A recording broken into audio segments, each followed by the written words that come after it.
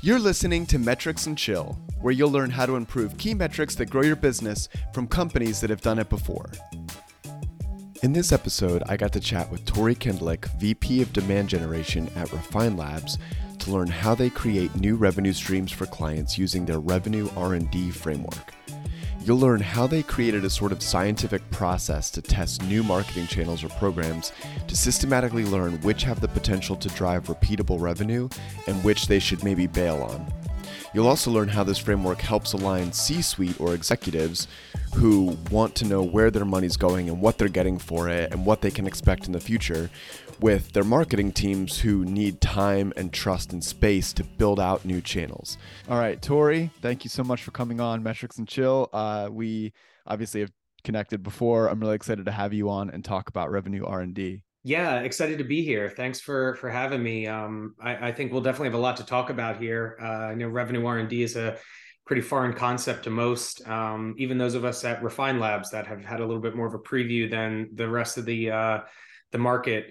It's still a pretty new concept to us as well. So yeah, this should be fun to kind of talk through this stuff at a high level, but then get into the actual metrics involved, and we'll see if we have time to chill too. But definitely metrics. We had Chris on before to talk through the hero metric. John interviewed him for the hero metric, which I'm pretty familiar with just from consuming. I know you guys have renamed the show, but State of Demand Gen and consuming like a lot of the education on that. I like the perspectives there. I like the scientific method. The way that you structure things in a framework is really interesting to me. So I'm excited to dig into this. So yeah, for listeners, this is going to be a bit of a different episode in a couple ways. One, we're going to rip through it because we have a hard out here for our chat. And so we're going to go a bit faster paced than probably those of you listening are used to. We end up getting deep into the weeds and we'll break 40 minutes often. So this one's going to be faster. The other thing is we're like, the metric is kind of revenue is, kind of titled under revenue R&D. There's a lot of things that go into this. And so really it's more of talking through the framework you all are using at Refine Labs to set goals, to drive revenue for clients, which is really interesting to me. So I guess, let's kick it off here. What is revenue R&D? I see this everywhere. All the Refine employees are talking about it on LinkedIn. What is it? Yeah, so this is definitely something you're going to be hearing even more noise about from the Refine team in the next couple of months, and hopefully even further beyond that. But where revenue R&D kind of started was a lot of it came from, like many things at Refine Labs, us talking very openly with our clients about. For us, it was, some of the engagements that we had going on. But of course, the role that we play with so many of our clients is the same role that many demand marketers are playing within their companies, right? And so we are able to, on one hand, look at the way that we're providing services and everything to our clients and see things from that angle. But then from the other, certainly have that kind of empathetic view and understand how all these applications and challenges are approached for those that are in-house and running marketing or a demand gen function at their company. And so where this all kind of started was that really, we at Refine Labs had a challenge with our client base that too many of our customers were looking at us as a performance marketing agency. And I think that is representative of so many challenges that marketers, especially demand marketers, are having, not just at like an individual campaign level, but just in general, right? When looked at from the C-suite or the finance team or the sales team, it's all about, it's all about leads. It's all about, dollars in versus dollars out. And of course, those things are important. But there's an appropriate way to manage these things. There's a pragmatic way to manage these things. And so what revenue R&D, this framework really does is it creates a single aggregated view that marketers, demand marketers, revenue marketers, whatever group of marketers you want to call it, can utilize to better communicate and showcase the current and active programs that they're managing and the maturity of those programs, right? And so I think a great, for instance, would be, let's say you just kicked off a new marketing experiment. You're starting to run LinkedIn paid media. that's great and that's exciting, but you can't look at that under the same lens as maybe like an outbound sales motion that has been tweaked and matured for the past 5 to 10 years. And so what this revenue R&D framework really does is it creates a stage gate process with very specific and standardized metrics that marketers should be utilizing to help display the maturity and show to the leadership team, to the executives that this is where things are at currently. This is what's it's going to take us to get to that next phase, and this is potentially the amount of time it might take us to really show these results. And it allows marketers to level set with people that have an eye on revenue in the company, but it also allows them to push back and encourage people to practice a little bit of patience with the results that they're expecting from some of the work that the marketing team and that the demand marketers are doing. And so it's really important for all those reasons. And I think that the other part of this, zooming out even further, is that like part of where this came from is Chris, our founder and CEO. He's got an engineering and a product management mindset. And so what he's really looking at here is, like you mentioned, that scientific method, that stage gate process, where you can effectively take a program from, just an idea all the way to a ROI positive, predictable revenue engine. At that point, kind of make some decisions about how you want to continue managing that, and ideally focus your team's time, energy, and resources elsewhere on like identifying new channels or programs to explore or maturing others at a more accelerated rate. And so, I think, a lot of what we're talking about here is just a new way to view and measure the impact and the maturity of your marketing programs, which is not something new to marketers, but is a new way to really look at these things. And so, that I think is, maybe a good way to set the stage here. Okay, awesome. I have lots of follow-up questions, so I'm excited to dive in here. So just to help me continue to get an understanding. So is this a framework that, so I know some of the context behind it, right, is like the definition of demand gen keeps kind of moving. You all are obviously vocal champions of what demand gen should mean, or the difference between demand creation and demand capture, and some of these things we've talked about on the show before. Is revenue R&D a framework of a way for marketing and C-suite, or I guess the entire company, to view all the existing channels that drive revenue, both traditionally sales and marketing? It puts them all under one thing, and it views them holistically with each channel gets their own expectations, their own like projections and things like that. So it's like one, for lack of a better term, like one dashboard view sort of like, here's all the ways the company's making money and the things you can expect or the criteria you need to hold to each individual channel? Or is it a scientific method of how to implement a revenue generating program? If that makes sense. I'm not sure if that question makes sense, but yeah. So I no, you're thinking about it the right way. Right. And the important thing I think I'll double click on there for you is like looking at things holistically, and things in this instance is any effort that's driving revenue for the company, right? So whether it's sales, whether it's marketing, whether it's partners and channels, it doesn't matter. And again, kind of going back to the, where this all came from, when companies are developing products and using the R&D, stage gate process for product development, again, the idea is that they're developing something that is going to be a revenue source for the company. And so why are we not looking at marketing and sales in the same way? And so, when you kind of think about how to utilize something like this, while yes, there are standardized, let's call them exit criteria for each of the phases, and what we're recommending as far as determining if one of your programs is in that first experimentation phase, or all the way into something that is past proof of concept and is much more predictable and ingrained in the business.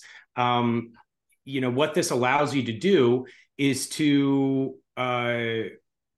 create a view, and within that view there's going to be, you know, kind of a program hierarchy, right? So that let's say your program in this instance is LinkedIn. Within LinkedIn, you're going to have let's say paid initiatives. You're going to have kind of owned, maybe earned initiatives, right? And so you might have your LinkedIn paid.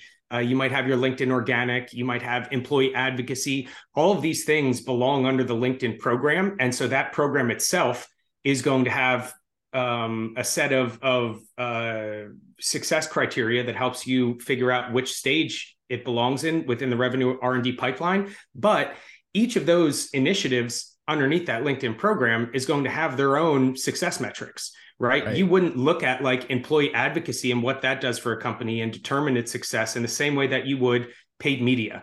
And so in that way, there is an ability for each company, each marketer, each user of this approach to customize it and make it applicable to their business and their experiments and what they know about their ICPs, while at the same time trying to create this more standardized flow so that you know, company to company, you can really utilize this model the same way, kind of like how you know, MQLs were once recommended to be used, and I think there's been such an overemphasis on MQLs over the past 10 to 20 years that that model is broken.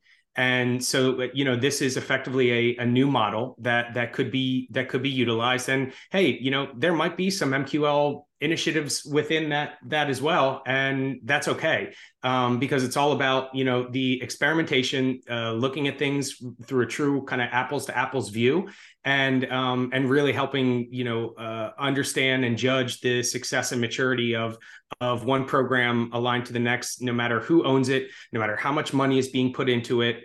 You know, we need to be kind of taking a more level-headed view on you know, which, you know, what the expectations of some of our work, our time and our energy are really going to yield for us, whether that be sellers or marketers. So okay, so I think probably this is the best way to kind of get into like the how you move the needle on its stage. Let's talk about, you've got a series. I'm trying to off the top of my head think of someone who like fits your profile. You've got like a Series C SaaS, a B2B SaaS company. They've maybe successfully gotten some demand capture demand creation running. You know, they're doing some more innovative demand creation methods through LinkedIn paid. They've got some good organic, you know, brand channels or demand creation channels going on social. You know, maybe they've got like a newsletter running, things like that. And then like they're still utilizing Google Ads successfully for like the demand capture piece. Like they're still showing up, you know, to be found what people are ranking for. Now you've got this revenue R&D thing. So I guess like, you know, hopefully at this stage, yeah, by the clients following what you all would lead them through and recommend before, sales and marketing were more aligned than sometimes they are traditionally. Like there's maybe the qualitative attribution method set up and tracking. You're comparing that side by side with maybe like what marketing automation software shows. So there's some of that foundation. Now you come in and implement revenue R&D. What are you going to do first? Like what's different than like that? Like, so that's a very common picture I see on LinkedIn. Like, oh yeah, so many companies are on board this demand creation, demand capture thing, but now you all come in. What are you looking to do with that client? Yeah. So the first thing that we'll do, no matter the client, right, no matter what stage they're in, they're you know, seed stage, if they're in stage D, if they're a public company, it doesn't matter. We're going to be running an audit to really understand a couple different things. Number one, are there infrastructure gaps? And by infrastructure gaps, what I mean most specifically is, do they have an ability to measure all of these programs? Do they have their Salesforce or HubSpot instance set up the right way? Do they have all the right kind of, you know, lead and opportunity objects that are flowing from one to the next? And you know, do they have all the appropriate bi-directional syncs going on and the right MarTech setup for their company, for their industry, for their ICP and their operations? Once we can confirm that everything is where it should be there, then we could say, all right, you know, we have the foundation that we need here, or at least part of it, to you know, start operating the revenue R&D approach. The other piece that I think is critical to the foundation is the content engine, right? And so your content engine, again, this is not something that I think you want to look at in the same lens as like, your Google AdWords campaigns or your LinkedIn campaigns. Your content engine is going to be something that, again, is going to be a critical piece to everything that you do, and it's going to feed into all of your programs in one way or another. But that doesn't really need to be looked at under the same lens, and with an eye towards true ROI positive and profitability and all that. So once you have your foundation set, then really what we're looking to do is kind of bucket their major programs on the revenue R&D pipeline. And what we're really looking to do there is identify, whether it be like a channel specific program like LinkedIn or like Meta or like Google. We want a zoomed out view, and one that we're going to effectively be able to determine, what is coming from this channel overall, whether it's from UTM codes and attribution data, or whether it comes from self-reported attribution, or whether it comes from sales reported attribution. There's a lot of different ways that we can be collecting the signals here and ensuring that they're tied to that lead or contact object, that they're tied to the opportunity object, so that we know that we can measure it the right way. And what that's going to allow us to do is really determine which phase the program sits in today. So I'll go through the phases quickly here, just for all the listeners. The first phase is experiments, right? So an experiment, it could just be an idea at this point, but what you're looking for mainly is that it's live and in market, right? Now your experiments, I think the important part of like, and I guess the part that everyone's most interested in related to the phases is the exit criteria. So how do you move out of that experimentation phase? What we're recommending, what we're looking for there is 10 attributable conversions to that program.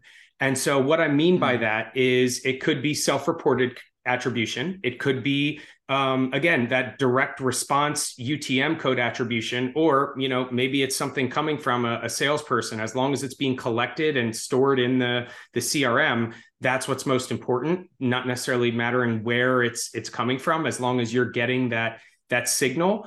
And then, you can really understand, all right, that's why we're looking at things from this zoomed out view. So with LinkedIn in general, we want to say, we as a marketing team want to determine, is LinkedIn the right channel for us to be on, whether it means we're spending money there or our employees are posting there regularly. And when you think about, how you're going to be obtaining the signals that this stuff is working, let's say in terms of self-reported attribution, if someone comes in, they're not going to say, unlikely to say, oh, I saw Jeremiah's post on LinkedIn that he posted on this particular day. They're just going to say, LinkedIn is the channel that I heard about you, right? And so that's why, this view encompasses all of that. That's why we want to nest all of these, both paid and organic initiatives underneath the larger program, because the signals that we're looking for are not necessarily going to be pointed at any of the individual tactics or initiatives. They're going to be just talking about the channel in its entirety.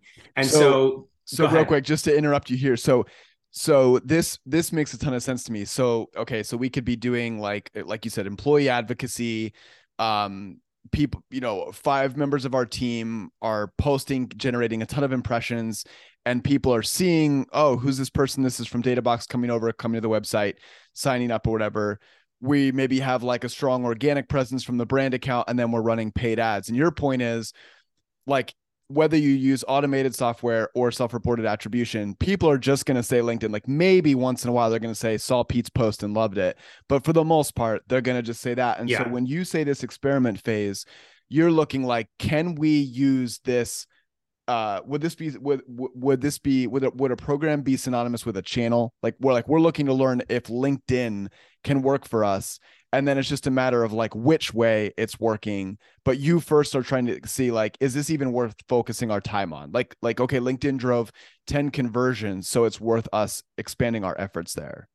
Yeah. And so I think many times the program can be synonymous or interchangeable with channel, but not always the case, right? Because you might also have, let's say, outbound sales as one of your programs on there. Your outbound sales team is going to have a number of different initiatives that they're focused on. And each of those initiatives is going to have its own respective success metrics. But what your C-suite, what the leaders care about is our outbound sales program working, right? And so that's what this view allows you to see very quickly is what's working the best. And somehow, some way, we as marketers got into a position where it's really difficult for a lot of us to say what's working and what's not. And this revenue R&D pipeline makes it crystal clear as far as what's working and what's working the best, and which things are moving from stage quicker. And so there's a lot of different ways to really say, these are our most effective programs. But what you really want,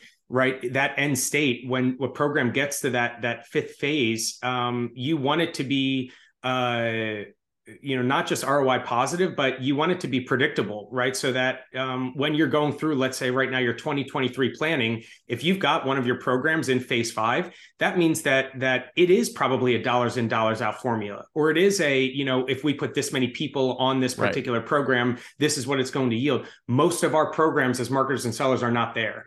And so, this allows us to be more strategic about where we're spending our time and energy. And so, so that is the first phase. The first phase, that's the jumping off point, right? That's the experiments. Second phase, positive signals. So with positive signals, really what we're looking for here is pipeline generation. Now, in both phase 1 and phase 2, this is not time bound yet. We are really just looking for, are we seeing the right signals that, okay, this is a channel or a collection of tactics on a channel that is helping us drive results. And so once you get out of okay, people are raising their hand and saying, this is where they heard about us, we know there's something here, you want to get into not just, are people hearing about you and raising their hand, but are those legitimate opportunities that the sales team wants to work? And so again, some Refine Labs verbiage here, this is when we start to see hero pipeline, hero being high intent revenue opportunity. Typically between 20 and 30% of those opportunities are going to move to a closed won deal. And so in this phase 2, in this positive signals phase, what you're looking for here is that the rule, I would say loosely, we're looking for $200,000 in hero pipeline. The challenge with using a specific metric like that is, for some smaller companies, $200,000 might be absolutely impossible. Right. For some larger companies, they might sneeze and get $200,000 out. So it's I think more importantly, it should be looked at as like a combination of the volume of conversions that you're seeing and your average deal size. We're finding that just for simplicity, saying kind of $200,000 or $250,000 or so in high intent revenue opportunity pipeline is enough to say, all right, there's something here. Let's continue focusing our time and energy here and see if we can get it to phase 3. And so once you see that hero pipeline, that's when you get to phase 3, which is the repeatability stage. So now there is a time constraint around it. Not only do we want to see the $250,000, but we want to see that for 3 months in a row, right? So it's not just like, okay, maybe we saw some success here, but can we do it consistently? Can we see this over the course of an entire quarter on a month-to-month basis? And do we feel like, that not only are we seeing the positive signals, not only are those signals moving into pipeline, but is it continuing to happen time and time again to the point where we can say, all right, now that we're through these first 3 phases, we are officially out of the proof of concept phase. Now we can move into phase 4, commercial integration. This is when we're starting to get more into that legitimate predictability. Phase 4 is when we do want to start to look at something and say, we've been doing this for a while now. Maybe it's taken us, 6 months, depending on the program. But now we want to make sure that we're seeing more than $1 million in that cumulative pipeline. And that, we're starting to see some of that move into closed won revenue. And so again, we've moved beyond the signals, the hand raisers. We moved beyond the pipeline. Now this is truly this program is truly generating revenue for the company. And so you're starting to see, okay, now as the executives are going to start paying attention. All of a sudden, this is this is on their radar. This is helping them get to that bottom line number that they're being tasked with, or that the shareholders or the investors care about. And so once you've got that, that consistent production of pipeline, once it's moving into close one revenue, now, you're finally in that fifth phase that we're kind of calling scale and sustain. And so at this point, you've got a mature program. You've got something that, again, to kind of reference what I said before, it might be a dollars in, dollars out formula, or, the amount of people that you're allocating to this. You can predict the amount of revenue that's going to come out the other side, and you can figure out the right way to scale it. Or maybe you break it off into another piece and take it part of it all the way back to phase one and say, hey, we're going back to experimentation phase again, but we know we've got a formula that works here. We're going to keep letting that work. Maybe we'll identify some, more mid-level to junior level resources that can continue managing these things, because if there's one thing we know as marketers, it's that it's a lot easier to manage an effective and smooth running program or campaign or experiment than it is to identify brand new ones. And so, you definitely want your best people focused on launching those experiments and figuring out if they're going to work. And, and for us, like, a firm that's been managing this for clients, at this phase is when we say, hey, maybe now this is something that you want to take in-house, and we will allocate our Refine Labs resources on new channel exploration. So we're going to go back to the starting point. You've got something here that we have proven has worked. It's consistent. It is predictable. You know what you're getting. You take ownership of this, and we're going to go focus our efforts elsewhere. And you could take that same approach for, your marketing team as well, that we're taking, with how we kind of utilize this framework with our clients. So high level, that's kind of a walkthrough of the 5 phases and the exit criteria on how to advance things through that, that stage gate process. And this is something that we are now starting to kind of build. We're using Monday.com to kind of track these things for all of our clients' programs. Like I mentioned, there's a lot of focus and customization going on within the programs themselves, which are pretty, for the most part, similar from client to client. But within each of those, there's different initiatives and different tactics underneath those initiatives. And that's really where, you're kind of putting your fingerprints on things and figuring out what the appropriate, channel level or platform level metrics are to determine the success of some of those tactics and micro experiments. Okay, this is awesome. I was taking notes furiously, as you probably saw. I know we got to wrap in a little under 10 minutes. So let me try and hit these quick. So do you run this revenue R&D framework for each program then? This is like program contingent. This isn't like a thing a company adopts and it's just a way to view things. It's like an actual scientific process to take a program, which sometimes is synonymous with a potential channel like Google or LinkedIn, and you're going to run those programs through this. And once if they make it to stage 5, that scientific experiment, so to speak, has ceased. And now you can run revenue R&D for the next program. That's kind of the idea. Yes, partially. I think all of your programs are going to sit on that same pipeline, that same revenue R&D pipeline. They're all going to be plotted against, next to one another. And that is part of the beauty of this, is that it helps you visualize, and your executives visualize, where some of your brand new experiments are, where some of your very mature experiments and programs are, and helps them understand, okay, we should not expect the same results from this brand new experiment as we do from this, this one that we've been managing for a couple of years now. And so I think that's, a really critical part of it. But, like for another example, right, I've been talking about LinkedIn. We've mentioned Google as well. Podcasts is a great one, to think through, right? So podcasts, that's going to be your program.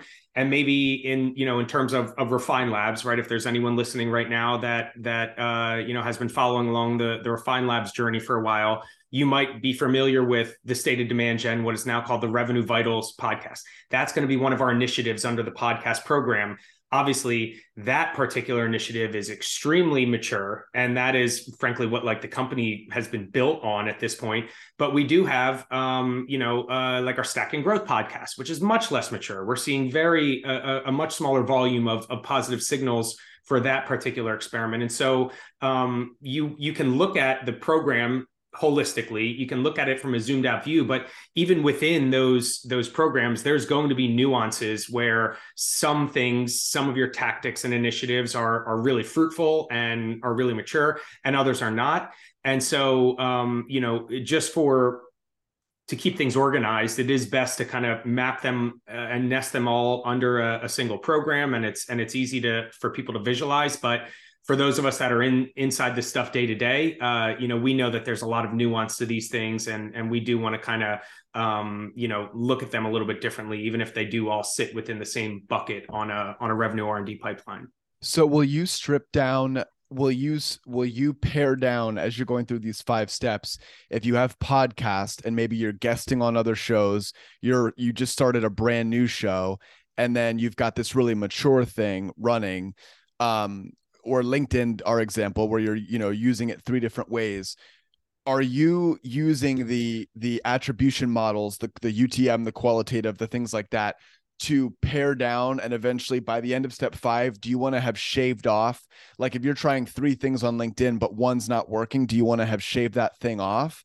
Or do you not get that granular? Like, in other words, if someone comes in and they say podcast in the how did you hear about us, how will you know if it was guesting on another podcast like Metrics and Chill, or like your mature podcast or the new one that you just started? How does that impact into refining this? Yeah. And so, and that is, I think, the challenge that many of us are facing, and we don't want to start obsessing over attribution again, right? We've all been down that path before. We don't want to go back down it. And so I think the most important thing, right, is that people are coming inbound and raising their hand and turning into buyers and saying, I heard about you from a podcast. Now, within each of the podcasts that you're running, depending on the maturity or the effectiveness of them, historically at least, you might be trying out different tactics. And so like with our Stack and Growth podcast right now, we're trying out some new tactics like live events, AMA events, right? And so it's unlikely that we're going to see any type of attribution data that's going to help us decipher which of those has been more effective. And so like within that, that's why we really want to kind of apply different success criteria to the initiatives, because there is so much variation between them. So for us on Stack and Growth Live, right, it might be okay, we held a live event instead of just put out the recorded podcast, and we had 75 people on the live event this week. The next week maybe we had 80 people the next week, right? And so we're looking at trends to determine, is Stack and Growth Live working well for us? But again, like what the people that are leading the company care most about is podcasting an effective approach for us? And, is this an area that we want to continue paying attention and time and energy and resources? And we figure out how to apply those resources or budget just based on what we know about the nuances and the wrinkles within them. So the main pains this solve that I'm hearing is it provides a systematic approach, a rinse and repeat approach to verify or test if a new channel or a new program is worth investing in. It gives everything a fair shake and holds them to the right qualifications. So you're not cutting off too early. So it takes everything into account. It takes leading indicators into account. It takes like lagging indicators into account. It judges everything fairly. So for the marketers, this gives them a more systematic approach, and it gives their ideas a real fair shake, a real 6 months to see if they can come to fruition. And every time they kind of unlock the next phase, they get a couple more months to keep trying because leadership can trust, okay, they've seen enough to unlock the next phase, and this is worth investing in. And then, like you're saying, C-suite or leadership, really all they care about, like they don't care about like podcast A versus podcast B, just where's our money going and is it generating things? So this gives them the bullet list. Like, I want to know what my marketing programs or what my revenue programs are generating. And when we put X amount of time or money and what are we getting out for it, it gives executives that answer. and it gives marketers some breathing room to really try new things and experiment, but in a more systematic approach where it's not just like, oh, trust and believe indefinitely. Exactly. And I think part of what we're trying to do with standardizing some of these metrics, even though some of them are formula based and are going to be, like the revenue ones and the pipeline ones are going to be specific to each of the companies and their different deal sizes. But what it also is going to allow us to do is all of us to be kind of utilizing the same framework to understand what's working and what is not. And so it's not about trying to define what do you consider an MQL, what do you consider an opportunity, right? But that we're all kind of using some type of consistent metrics and consistent success criteria here to understand